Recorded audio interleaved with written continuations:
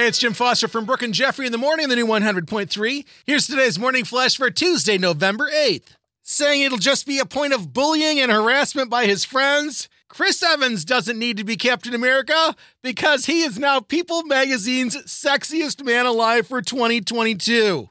What he's most proud about is his mom will be so happy.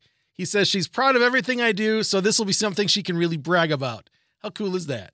Still drowsy from the clock shifting back on Sunday? Well, a poll found that the average person needs 66 hours to fully adjust. That means you should be back to normal around 7 o'clock tonight. If your internal clock's still messed up by 7 o'clock tonight, go get yourself some Pedialyte Advanced Care Plus, the blue stuff that tastes like blue Gatorade. The electrolytes will kick you back into line. You're welcome.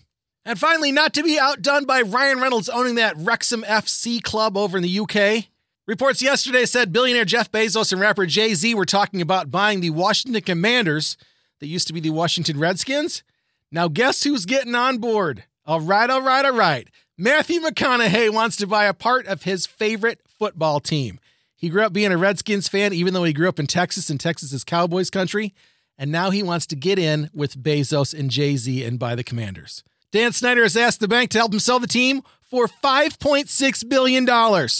So if you won the Powerball today, you would still have to get an extra $3 billion. I guess at this time you find out who your friends are. There's your Tuesday Morning Flash. Have a great day, and thanks again for checking out the new 100.3. She loves the 90s and 2000s.